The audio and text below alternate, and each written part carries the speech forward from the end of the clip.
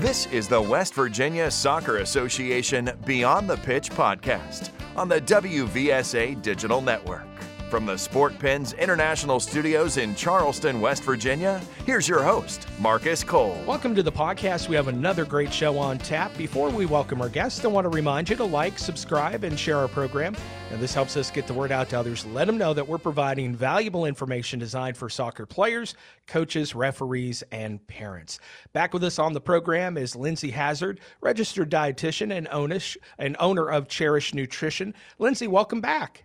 Thanks for having me. Happy to be here. We have an interesting show to talk about today. Nutrition for those athletes that have an off season, if they have an off season. I think we need to preface that by saying that. So why don't we go ahead, dive right in. Lindsay, what are some changes that athletes need to make as far as their fueling process when they're in this off season, maybe for a month, a few weeks, a couple of months? What changes should they be making? Yes, and like you mentioned, I don't hear about off-season very often, but there are some changes you do want to make nutritionally. First, I would say making sure that you are still taking in food. So not skipping meals, skipping snacks just because you're not doing activity. I see that a lot of, I'm not moving my body that much, I don't need food. You still need food. You're burning energy every day just living. I'm burning energy right now just talking. So we do still need to keep eating. But when we're thinking about building our meals, we definitely can have more color heavy meals, so more fruits and vegetables. I would say taking up anywhere from a third to a half of your plate when you're at meals. Still want to get in a solid source of protein and still include some carbohydrates, just depending on what kind of activity you're doing in the off season. If you're completely off, I would say half fruits and veggies, a quarter protein, quarter carbohydrate. If we're still doing some training, do like a third. Do athletes need to make any changes in their nutrition when the weather turns colder? Does it matter for that? There's nothing that's like nutritionally affected. Your taste buds just might change. Like I know for me personally, when it's cold, like I like more soups. I tend to you want more like heavy food. So that's just something, making sure that your diet's not too high in fat. Because a lot of athletes want to go into their regular season ready to go. So you don't want to be eating a lot of creamy, heavy meals that are just going to slow you down a little bit. Obviously the weather gets colder, and I know this is a big issue with a lot of our athletes. I know it's an issue with me, staying hydrated during the cold weather months, because the last thing that you're thinking about is drinking water. What are some tips that you can give to our athletes about staying hydrated during the cold weather months? Yeah, so this is something where soups can come in handy. You can do warm beverages like warm tea. Hot chocolate is still hydrating, even though it does have that sugar in there. Setting alarms, that's something I've been working on with a lot of my athletes, is setting alerts on their phone to go off maybe after every class period, just a reminder saying, hey, drink your water, or every couple hours, drink your water. So just anything you need to do there to keep hydrated, because that is something that really can impact performance, is not being hydrated. It can reduce performance by up to 10% if we're losing 2% of our body weight just due to dehydration. And just make sure to take a water bottle with you everywhere that you go. I mean, the more you have it with you, the more likely you're going to take sips off of it throughout the day. Yes. And just realizing that even though when you're training in cooler weather, especially if you're outdoors, you are still losing fluid when you're breathing. And I know it's not cold here yet, but even when it is cold outside, I still sweat. I'll notice when I get home from a run, my clothes are still damp. So you are still sweating. So your fluid needs definitely aren't as high, but they still are there. We're talking to Lindsay Hazard, registered dietitian, owner of Cherish Nutrition. It's hard to find fresh during the winter months, whether it's fruits, vegetables, and sometimes we go to the frozen route, and sometimes the canned route. Are these still good for you? What are your thoughts on canned and frozen fruits and vegetables? Yes, frozen actually might be more nutrient dense than fresh because it's picked and immediately frozen. So frozen's a really great option, and I like it too because it doesn't go bad.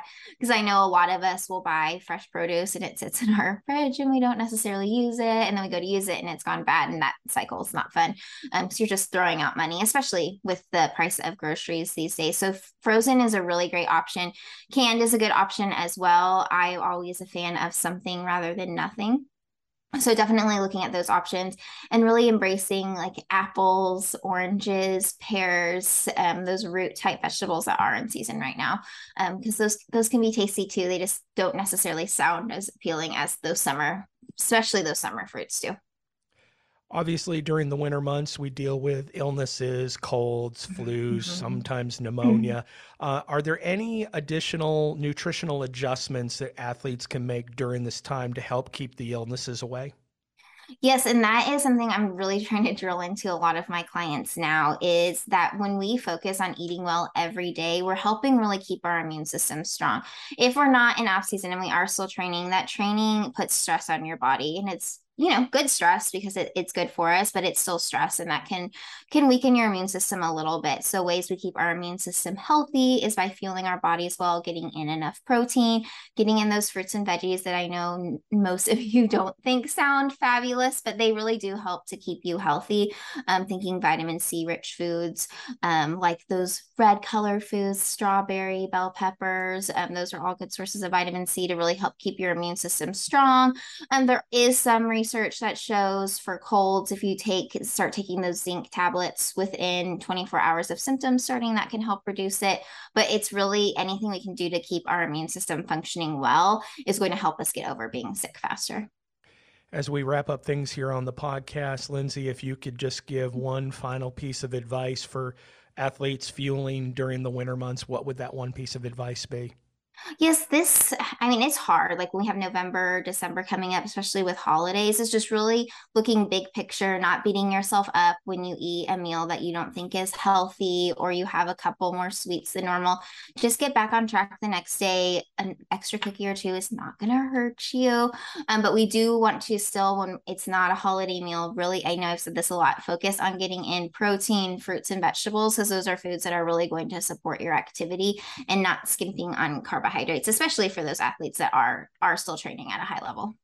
That's one thing I think athletes need to keep in mind. Don't beat yourself up. It's the Yes. holidays, I mean, you don't get a lot of this stuff during the regular, Mhm. year. Just enjoy yourself, but be mindful. I mean, and Yes. I think that's the key is just be mindful of what you're doing. I mean, you can have that piece of pie, just don't have 4 or 5 pieces of it, Yeah.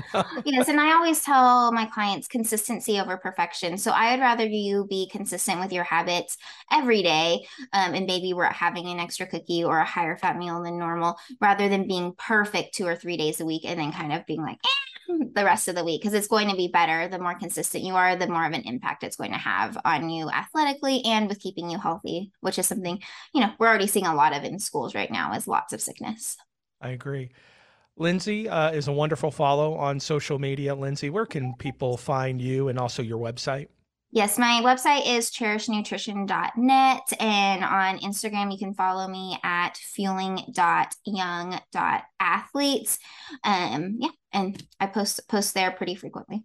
Excellent. And you can talk to Lindsay and find out more about her and the services that she offers and get on Yes. board with Lindsay, and she can help up your game. Because I really, really believe, Lindsay, that one of the lost pieces for an athlete is the nutritional component. Yes. And if they would just focus on that a little bit more, Mhm. I think they'll see great benefits out of it. Yes. And off season's a really good time to focus on it. If you are in an off season right now and you have a little bit of extra free time, working on your nutrition now is great, because then we can get it figured out and then go into training with already knowing what to do.